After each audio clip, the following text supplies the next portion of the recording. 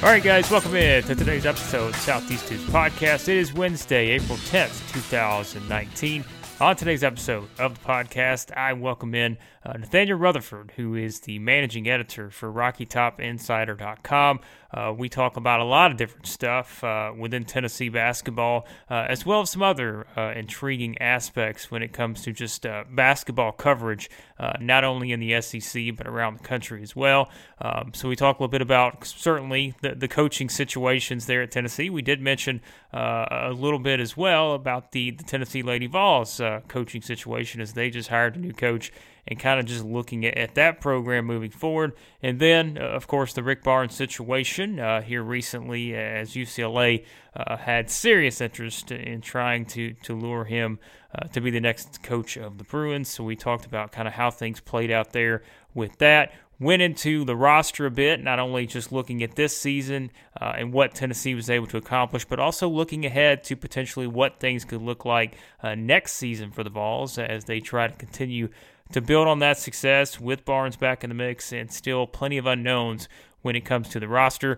And we also had a discussion just on the nature of covering SEC sports right now, not just from a basketball perspective, but being a beat writer in this era and trying to chase down all the different things you have to do that, as well as just covering all sorts of different sports. And Nathanael gives some fascinating insight just into that process, what the most exciting things are for him, and what are also some of the biggest challenges that come along with it. So let's go ahead and jump into the conversation with RockyTopInsider.com managing editor Nathanael Rutherford. All right, guys, welcome back in to the Southeast Tubes Podcast. As mentioned, my guest is Nathanael Rutherford. He is the managing editor over at Rocky Top Insider. And Nathanael, we were laughing before we came on. I just think you're one lucky man right now not having to go through two basketball coaching searches at the exact same time. Yeah, that was one of my biggest fears during the whole thing with UCLA courting Tennessee head basketball coach Rick Barnes, was that you had now that going on, but you had, of course, Tennessee was still at that time it looked like actively looking for a Lady Vols head coach. So my biggest fear is that we're going to have to cover two, like you said, simultaneous head coaching searches, and that was going to be a whole mess of a headache right there. And thankfully, that is not the case. And thankfully, both end up kind of being wrapped up around the same time. Yeah, it did. And we're going to go ahead and jump into the women's side of that first, because like we said, we normally do all men's stuff here on the podcast and on the website, but we're not talking about a traditional women's basketball job here. We're talking about the Tennessee Lady Vols job, and that's a little bit different, as we know. And like you said, that they have found a replacement for Holly Warlick, and that is a former player, Kelly Harper, who most people probably know as Kelly Jolly, who played there many years ago, has already had lots of years of experience head coach-wise in the NCAA, and now she gets a chance to take over. I guess the initial reaction you've seen maybe from fans, because like we say, following in someone's footsteps like the late Pat Summitt is just not easy to do, as we saw kind of with Holly Warlick. It's just not something you're going to be able to replicate. But what have you kind of seen as sort of the initial reaction, and then just your overall perspective, I guess, on the hire itself? Overall, I think it's going to be tough to judge, and it's going to have to be, as much as I kind of hate to say it, it's going to have to be a wait-and-see type of hire. And I think that's obviously true for most hires, but this one I think more so than most, because yes, Kelly Harper has been coaching for 15 years as a head coach, so she has plenty of experience. It's not like you're, look back 7 years ago, it's not like you're turning to Holly Warlick, who didn't have any head coaching experience. Yes, she had been at Tennessee and had served under Pat for multiple decades, but she'd never been a head coach, so you didn't know how she would be able to handle that. At least with Kelly Harper, you have the fact that she's been able to be a head coach, and she's done a great job both at Western Carolina and at Missouri State. The biggest question with her, and I think most people would agree with me on this one, is what about that NC State? What happened with her there the 4 years she was there?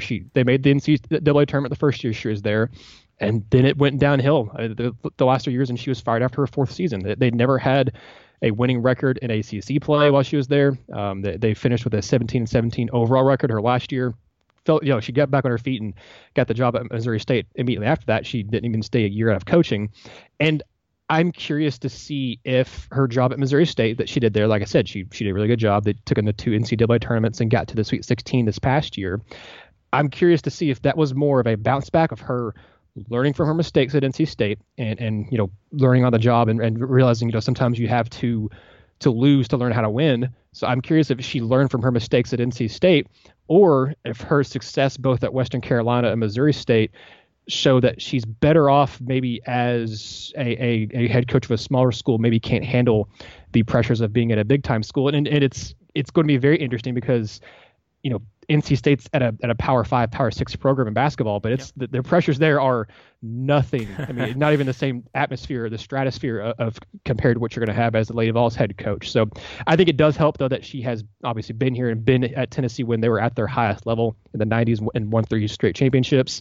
She obviously played under Pat Summitt. She has, I think, a little bit of that fire of Pat Summitt in her, too. So I think my initial reaction is that it's pointing more towards kind of a positive reaction, but it's definitely very much a wait and see approach to what exactly can she do at Tennessee. Well, and you kind of said it, and we'll get into the Rick Barnes stuff here in a second, but I do think we always make those connections in coaching searches, former players, people who are alums, and that's kind of the first thing you always connect when people start saying, okay, who's going to replace this person and all that. And in this situation, you have someone who at least has those years of experience, like you said, at the college level, at the power conference level, and now has an opportunity to certainly put her mark, I guess, on this program in terms of moving forward. Because as we know, it's a job unlike any other, and it's going to be fascinating to see how that plays out. But certainly, that was not the only thing that you were surveying, and Tennessee fans have been surveying here recently when it comes to basketball. And that was the whole Rick Barnes saga that sort of played out over the span of 24 to 36 hours, somewhere in there. I think the initial thoughts were that it was surprising because we looked around the SEC and we saw the job openings and never expected this particular job to be open. And then once the reports started coming out, we're like, are we really going to have a situation where Tennessee's now going to be open? But Rick Barnes decides to stay after UCLA, tried their hardest after, I guess, I don't know how many candidates they tried that on at this point, but now they have a head coach with Mick Cronin, so they don't have to worry about it. But I guess from your perspective, how this whole entire thing played out, was it surprising to you I don't think it was surprising to see him come back, but was it in any way surprising that maybe he entertained it as much as he did? It was initially. I've seen it actually as we're recording this. I'm going to have an article published here in a little bit on RockyTopInsider.com from some quotes that Rick Barnes gave in an exclusive interview to Chris Lowe of ESPN, and he explained why. And the more stuff that was being reported through Sunday night and Monday, all during the day Monday, the more I learned about it, the more it made sense as to why he even would have considered UCLA. And you got to think, Barnes is 64. He's going to be 65 this year. He grew up in some of his formative years as a student of the game were right around the peak of UCLA basketball. I mean, he was 8 years old. I think 8 years old, if I did the math correctly, when John Wooden won his first national championship with UCLA. And that run of 7 straight championships by the Bruins under John Wooden, that came when he was in grade school, most likely in middle of high school. So his formative years of learning this sport and falling in love with the sport were when UCLA was at their peak, at their dominance. And he mentioned to Chris Lowe, he said that I'm trying to find the quote here, but he mentioned that the way he looked at the UCLA job was much different than a lot of people, because he said, I remember all those great teams and great players going back to Lucius Allen, Tommy Curtis, Lou Alcindor, and Bill Walton. He said he had a chance to spend quality time with Coach Wooden in his later years when he was able to go by and meet with him at his condo and have a lunch with him. So UCLA's been down for a while. I mean, they haven't made it past the Sweet 16, and in fact, they've missed a tournament 4 times in the last 10 years.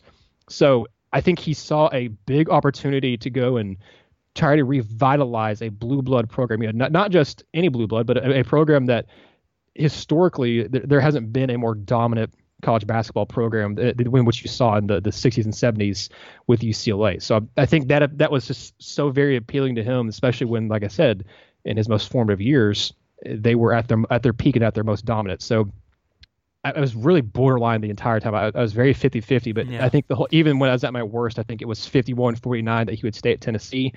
It didn't surprise me that he stayed, but it honestly, to a certain point, it wouldn't honestly have surprised me a whole lot if he'd actually had left either. And you make a good point, and that's what he said to me was this biggest part of this whole entire thing. And that I think I saw someone say this too. He kind of saw the UCLA job in terms of what it can be potentially, whereas most people are looking at it saying, well, this is not the UCLA job that it used to be, just based on that lack of success, being able to sustain that type of success over so many years now. But I think that's the difference when you look at it from a coaching standpoint, and that a lot of these coaches probably view it that way. And I have no doubt that there were lots of people that were probably interested in that job. But like we said, if you're Rick Barnes, you've built something really good here, and it's pretty clear, I think, at this point that you look at it and feel like he's in a good position where he can coach at Tennessee however long he wants to now based on the success they've had in recent years and retire there. And that's a good setup for him. He loves the area. We know that. So I did kind of find that part fascinating. And I wonder, too, if there's also an aspect to this. Rob Lanier, his longtime assistant, takes the Georgia State job. What kind of effect do you think that has maybe moving forward? Because, someone like Rob, we know, has done a really good job recruiting-wise and all that types of stuff, has certainly played a huge role in this program's success. What kind of impact do you think that has, maybe in the present, but also in the future for this program? Yeah, Rob Lanier leaving, it was, it's obviously not a gigantic blow, but it was a blow because it was someone that Barnes trusted for years. Rob Lanier coached with Barnes at Texas, and he joined. He coached there before with him. I think in '99 through 2001. Yeah. Left to go take the head coaching job at Siena, and then came back eventually through a couple other assistant jobs, but came back eventually to Texas with Barnes again. And Barnes took him from Texas when he was hired at Tennessee to come coach with him at Tennessee. He was his number one assistant. He did a lot of really good stuff, and their personalities were different enough to where Barnes could do something and Lanier could play off that and do something totally different. It's going to be interesting to see what happens because Desmond Oliver, one of his other assistants, has been considered the favorite for the Kennesaw State position, but that hasn't come to fruition yet. And now there's questions of whether or not Des Oliver will end up taking that job or not. If he doesn't, I think Des Oliver gets promoted to being that top assistant under Barnes, and then you'll see there's going to be interesting names to kind of keep an eye on as far as who he'll bring in. But part of the negotiation with Barnes, it was never truly all about money for him, about getting a big raise for himself. I think it was about feeling respected and about feeling supported by Tennessee and by the administration, and also getting that money for his support staff. Because if you remember 2 years ago, it obviously wasn't under this administration. It wasn't under Fulmer. Believe at the time it would have been under Dave Hart. It wouldn't even been under John Curry. But 2 years ago, Tennessee had to self-report a minor violation of basketball because Barnes took money out of his own pocket, essentially, his own contract, to give Des Oliver a raise because Tennessee had told him at the time it wasn't in the budget. So one of the biggest parts of this was not only feeling respect and support from Tennessee's administration, but getting a larger pool of money for his assistants. And that was something that ESPN detailed. We don't have the full contract details yet, but they had mentioned that he does have a larger salary pool for his assistants as well as multi-year contracts for some of them. So I think it'll be interesting to see if Des Oliver goes somewhere.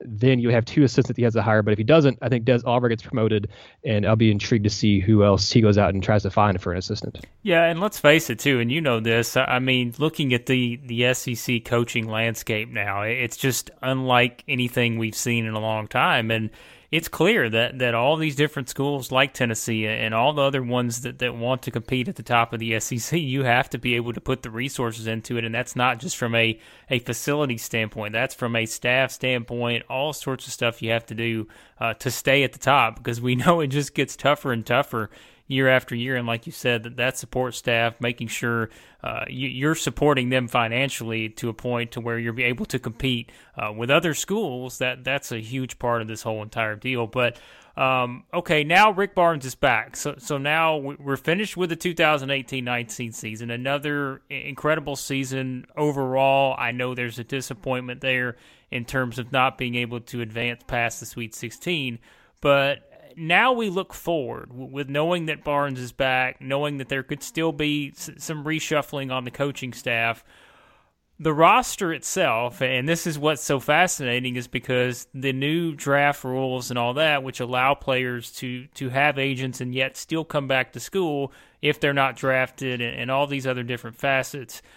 Your initial sort of thoughts on what this roster could look like next year? We've seen Grant Williams kind of leave open the option of coming back. We saw Jordan Bone declare. We know Admiral Schofield's gone. There's from a recruiting standpoint, we know there's a big time guy coming in Josiah James, who could really make an impact right away and will certainly be expected to. I know it's hard to project this early, but how do you kind of see things shaking out from a roster standpoint going into next season? Next season, it's going to be very interesting to see how the roster is constructed, because right now, if both Grant Williams and Jordan Bone leave, you're going to have, obviously, I think Tennessee is going to pursue a couple of transfer options, because if both those guys leave, they can't go into next season with 2 scholarships available. You'll have them pursue at least 1, if not 2 transfers. If they both leave, I think the ball handling duties could fall to a true freshman 5-star Josiah James, who is kind of a 6'5", 6'6" guard who can play a lot of different positions. But I think primarily Tennessee looked at him as being a point guard, but he can play kind of a point forward. He can play a shooting guard. He's a very versatile player, and it's the first 5-star that Barnes has been able to bring in at Tennessee, and the first 5-star Tennessee's had since Robert Hubbs several years ago. If Bone comes back, obviously he'll take point guard duties. If Grant Williams comes back, I think the offense will work largely through him for the most part. But you will also have 2 senior guards in Lamonte Turner and Jordan Bowden. You'll have DJ Burns, who redshirted this year, who's a very talented player who will be in the post as well.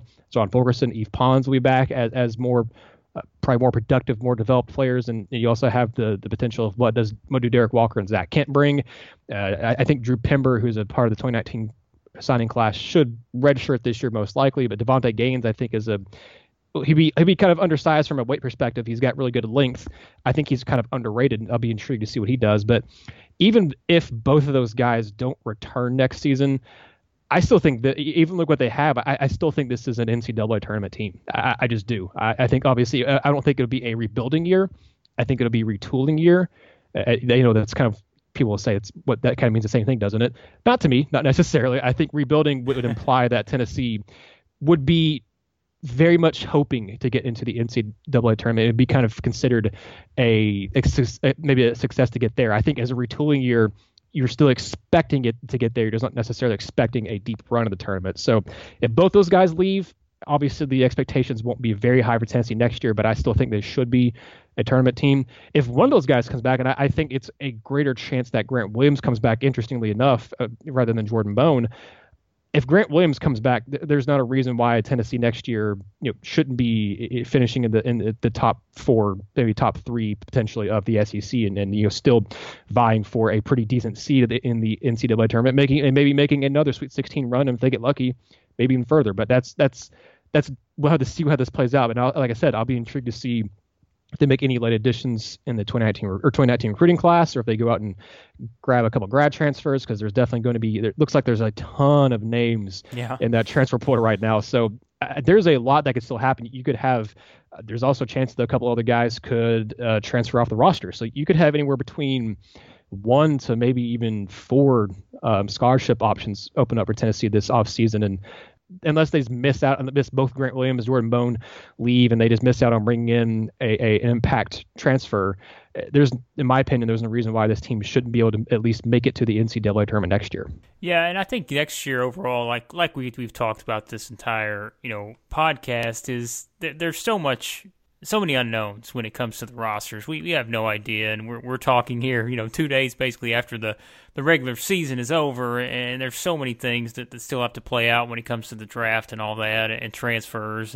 But like we mentioned, we look ahead to that, and then kind of just going back to this season, and we sort of talked about that disappointing aspect to it. Certainly any team that wins 30 games, for most people, that's not a huge disappointment. But I'm just curious, for you as someone who has covered this team, you've seen the reaction from fans. Now that we're a little bit removed from that loss to Purdue, how do you kind of view this season overall? Because they didn't get to a Final Four, that they didn't get beyond the Sweet 16, and we know the aspirations were throughout the season that they wanted to have a chance to play for a national title, and it was a team that certainly had the capability to do that. How are you going to view this season as a whole here as we move forward? That is a very good question. It's one that we've asked here a couple different times on Rocky Top Insider, both on the website, on our podcasts, on our live shows we do. And right now, I still think, and the last time I really asked this question was probably a week ago, but I think it's still maybe too soon. That kind of pain from that loss is still a little too fresh. As we're talking the night after the NCAA tournament ended with the championship game. So I still think it might be still, the wounds might be a little too fresh. The pain might be still a little too real to really let that sink in, because I asked the question, I think it was just a few days, maybe like 4 or 5 days after Tennessee lost to Purdue. I asked the question to my co-host Ben McKee on the podcast and to some fans too, that, look back to that 2007-2008 team that was number one for a week and at that point had won the most games in the regular season, or most games in the season in Tennessee history. Obviously, this year's team tied that. But I asked the question of, look back that team 11 years ago, how do you remember that team? Most people, I don't think, would remember that blowout loss to Louisville in the Sweet 16. Most people remember beating Memphis and taking over number one, and obviously, losing to Vanderbilt that next game too. But I think for the most part, people remember the highs of that season, remember, like I said, being number one for a week, and remember just the euphoria that Bruce Pearl and that squad and that whole run to number one, and that whole run of that just being such a historic season. They remember that more than the pain of losing in the tournament. And I think with some time, this one will be more like that. I think this one will be different because it was more of a sustained success. It wasn't just you're number one briefly and then it fell off. Your crown got knocked off your head after a few days being up there.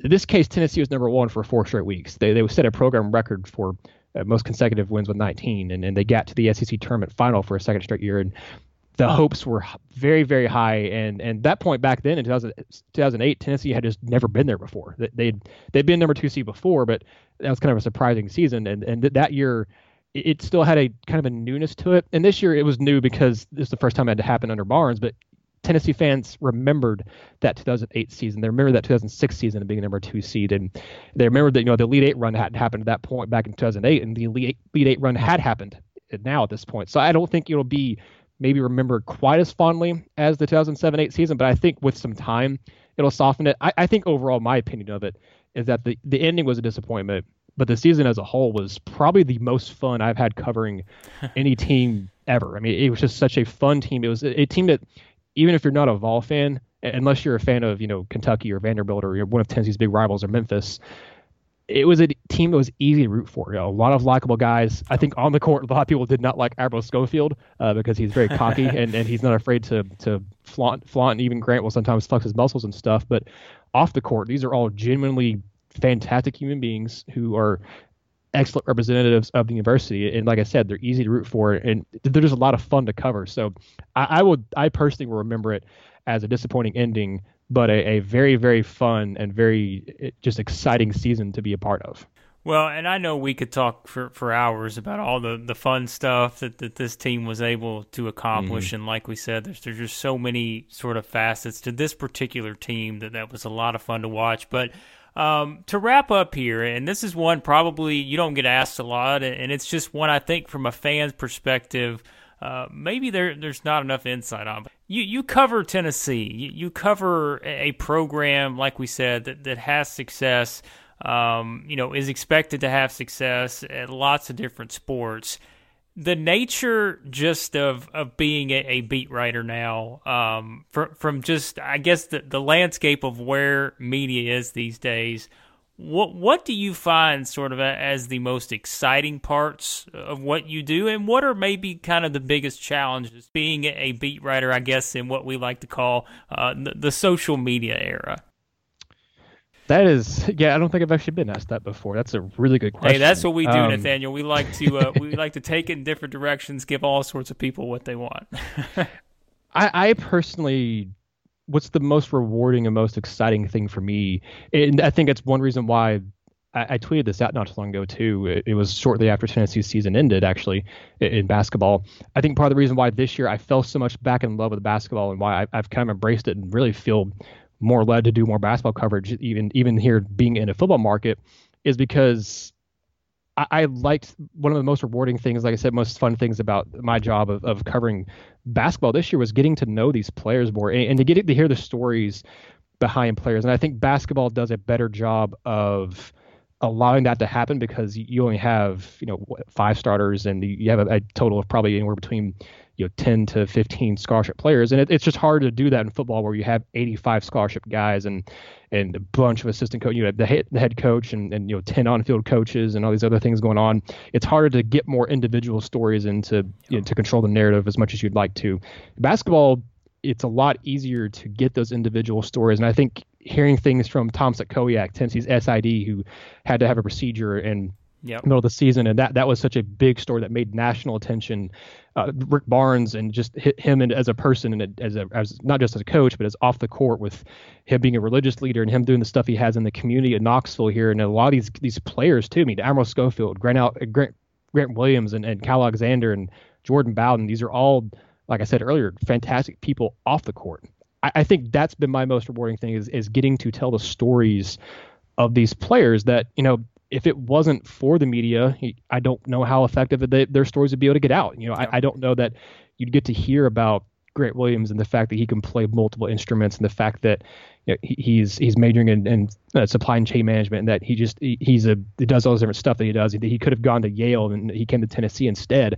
Or Admiral Schofield and his story of him growing up and why his dad named him Admiral. And if you saw that Players Tribune video they did with him, just really cool and just stuff about him and his father, him and his family, and what it meant to him to be of all and what it was for him to come through here and grow up and get to play basketball the way he did. And I think that is the most rewarding thing to me is getting to see these and hear these stories and tell these stories of these players.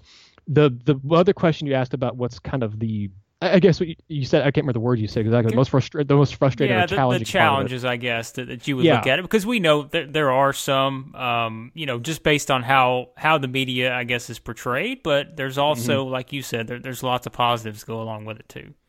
I think some of the biggest challenges are maybe the daily grind of it, and also the fact that this it's not a conventional 7 to 4, 8 to 5 type of job. You don't have a clock in and clock out type of thing. News this whole Rick Barnes thing proved right. News can break at any time. You were on West Coast time. Yep.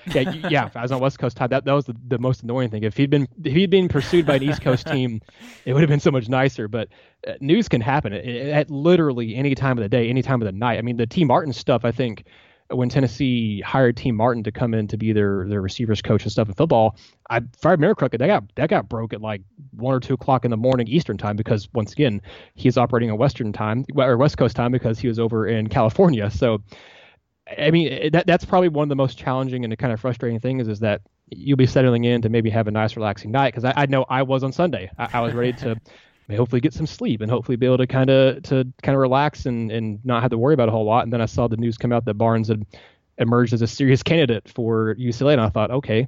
And then I did that stuff, and I thought, well, okay, nothing else is going to happen. And then more stuff start coming out, and I was like, well, I guess I'm in for a long night for tonight. Yep. But I think that's probably the most challenging. And then, like you mentioned, you kind of hinted there and said that the way media is portrayed nowadays, that's also kind of a frustrating part that I personally haven't had to deal with as much because, I don't work for an ESPN or a Fox Sports. I don't work for a huge national type of company. So I don't have to deal with a lot of the backlash a lot of media get for just even having opinions, things that people will say that even has nothing to do with sports, and people will say, well, stick to sports. I don't get that a whole lot, thankfully. I also don't post a whole lot that doesn't have to do with sports like on my Twitter, but I don't get as much type of that backlash of stuff from people who just for whatever reason hate media and think that we're all making stuff up and that we do these things, we have these all of us have these anonymous sources that we're quoting and that we're just doing stuff to get on the bad side of teams. I think that's part of it too. Like I said, I haven't had to deal with a lot of that, so it's not my number one thing, but that has been a thing that I've seen steadily grow over the past couple of years. But I think for me, the most challenging thing, like I said, is the fact that it can be a grind. It can be a little exhausting. It can kind of wear you down a little bit, and especially when you have. And I think as much as I love March and March Madness for basketball, it's my favorite time of the year. This year, it kind of hit me with Tennessee being as good as they were in basketball, but you have that going on. You have spring practice and football going on. You had the late balls going on. You have UT baseball starting up and softball. I mean, we had 5 major sports all doing something at the same time, and it just was like, wow, this is crazy. So I think that's kind of the most challenging is the daily grind and the fact that, I mean, anything can happen at any time, and it just, you got to be prepared for it. Well, you nailed it. And for anyone who thinks I work hard, see how hard Nathanael works and then come back to me. Like we said, people who have to cover one team with all these different sports, I'm lucky to be able to cover, one conference in basketball and do some national stuff in college basketball. But that is a hard thing to do. But like you said, I think storytelling is such a huge part of this whole thing. And that's what we're all trying to do, whether it's for me from an SEC basketball perspective, telling the story of just how much this league has grown and sort of the rich tradition, or whether it's you, like you said, doing the individual stories. It is so much easier to do in basketball, and I think that's why we love it. It's much easier, I guess, to be able to learn more about all of these different players because there's not as many on the team and there's more time to do it, but it's a lot of fun. And Nathanael, like I've said before, you do great work. Before we wrap this thing up, be sure to let everyone know where they can find you and all that good stuff. Well, thank you so much, Blake. I appreciate you taking time every night to interview me and then for having me on here. If you want to read our stuff, like I mentioned earlier in the interview, we'll have a post up here. I'm not sure when this will come out, but we'll have a post all on Rocky Top Insider about Rick Barnes, some stuff from spring practices with Tennessee. We had a press conference with T. Martin, with Derek Ansley, and with Jeremy Pruitt. All in the same day, we had a press conference with Grant Williams, the basketball team. So Tuesday was a very busy day, as was Monday and Sunday. But our website is RockyTopInsider.com. You can find us on social media, on Twitter, Facebook, and Instagram, Rocky Top Insider as well. And if you all want to follow me, I'm at Mr._Rutherford on Twitter. Well, Nathanael, listen, man, I really appreciate you doing this, and no doubt we'll catch up here again. Long off season ahead, but I know it'll be a lot of fun, so we'll catch up with you again here soon. Absolutely. Thank you so much. All right, that was the conversation with RockyTopInsider.com managing editor Nathanael Rutherford. Fascinating just insight into not only the Tennessee program, but all the different aspects that go along with it. Looking at that team, as we know, the success they've had the past several seasons, but still having those unknowns when it comes to the roster. It'll be a little while before we know exactly what things are going to look like for the Vols heading into next season. As we say, we're talking about this just a couple days after the NCAA title game is over with, and so there's plenty still that has to be worked out, not only from a coaching standpoint, but also from a roster standpoint, and we'll probably learn more about who will be coming back, who could possibly be transferring in, all that good stuff as we go throughout the next month or so. So thanks again to Nathanael for joining me here on the podcast. And as I mentioned in the previous episode, I did with former Alabama Director of Basketball Operations, Colton Houston. We are kind of revamping things here on the podcast, and there was lots of great feedback for the podcast that we did with Colton, and we're going to continue to do more of these sort of longer, in-depth type of discussions here as we move forward throughout the offseason. As I always say, if you're someone just listening for the first time, we cover SEC basketball pretty much year-round, and so if you want more insight into that, make sure you're subscribed to the podcast. Just go over to any podcast app you use, search for Southeast Hoops. That way you get these episodes sent to you as soon as they go up. And yes, we are doing these more frequently now and have lots of great guests lined up, whether that's coaches, players, different people that do different things when it comes to SEC basketball, as we try to continue to sort of give you all the insight, the perspective that you need to keep things rolling here throughout the off season. So SoutheastHoops.com, find all the written stuff there as well as the podcasts. Lots of great stuff on the way. So thanks as always for listening, and I will talk to you guys next time.